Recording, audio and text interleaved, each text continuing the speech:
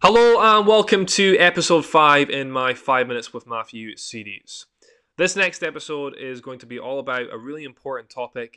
We're going to be talking all about weight loss.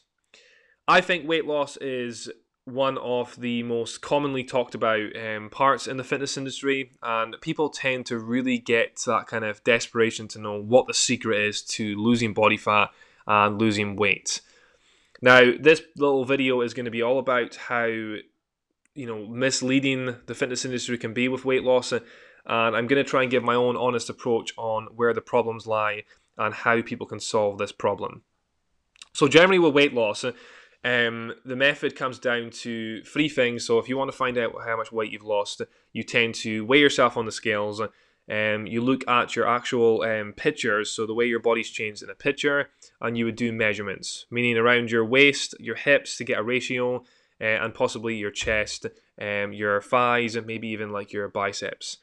Now, if you're looking at these three methods and you're not seeing results, it's the hard truth of it is you're probably not losing weight effectively, and you're probably not doing it right. Lots of people go on to different weight loss plans. For instance, you'll get things like Slim Fast, Weight Watchers. You'll get people going on plans that just involve like the keto diet, the Atkins diet, all these different diets. And in my opinion, the real way around weight loss is to make effective changes in your lifestyle, your nutrition, and your exercise schedule. So if you're wanting to lose weight, you need to approach it in a way of sustaining it. So it has to be sustainable for the person. So I'm going to give two different scenarios, and I'm going to explain which one is right and which one is wrong for weight loss. So scenario one, the person looks at their weight loss and thinks, right, I want to make this happen as fast as possible, and I want to get results for summer. So let's say they had 10 weeks to get fit for summer. They're going to drop their calories right down. They're going to cut out all the food they enjoy. They're going to obsessively just get into exercise, do it to a point where they're miserable. They're going to look at the scales as their main approach for weight loss, and if they're not dropping on the scales, they're not happy.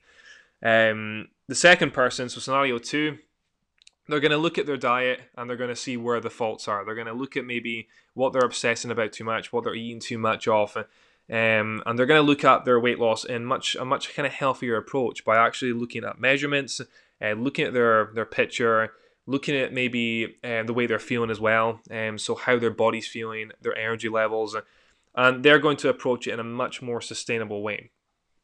Now, obviously, out of those two scenarios, in my opinion, scenario two is the one that most people should go for. In fact, everyone should go for. If you go for scenario one and you obsess about your weight loss to a point where actually it's just a quick fix, it's not going to help you in the long run. Now, with weight loss, people often believe they need to cut out every single food they enjoy. They need to basically exercise to a point where it hurts, their body needs to be in pain, and it's the only way they're actually going to get results. But how can you actually sustain an approach like that? How can you keep going with that kind of approach? If you take the second scenario there and you still include food you enjoy, but you just tailor it in a way that's much healthier, it creates a calorie deficit, but a sustainable deficit. So for me personally, if you're going into weight loss, so calorie deficit, that's the way you lose body fat. That is the way. People should know it by now. There's a lot of good coaches out there that they show off the calorie deficit as the way to lose weight, and it's the truth. That's how you're going to lose body fat in the long run. But often, the calorie deficit can become a point where people are literally starving themselves.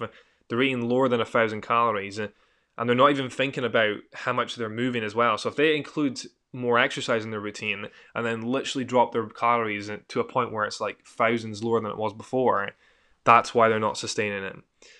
So what I'm trying to get through in this video is if you're going to go into a weight loss plan, try and think about something that's going to be sustainable. Try and think about still including food you enjoy. In fact, you have to enjoy the food you're eating.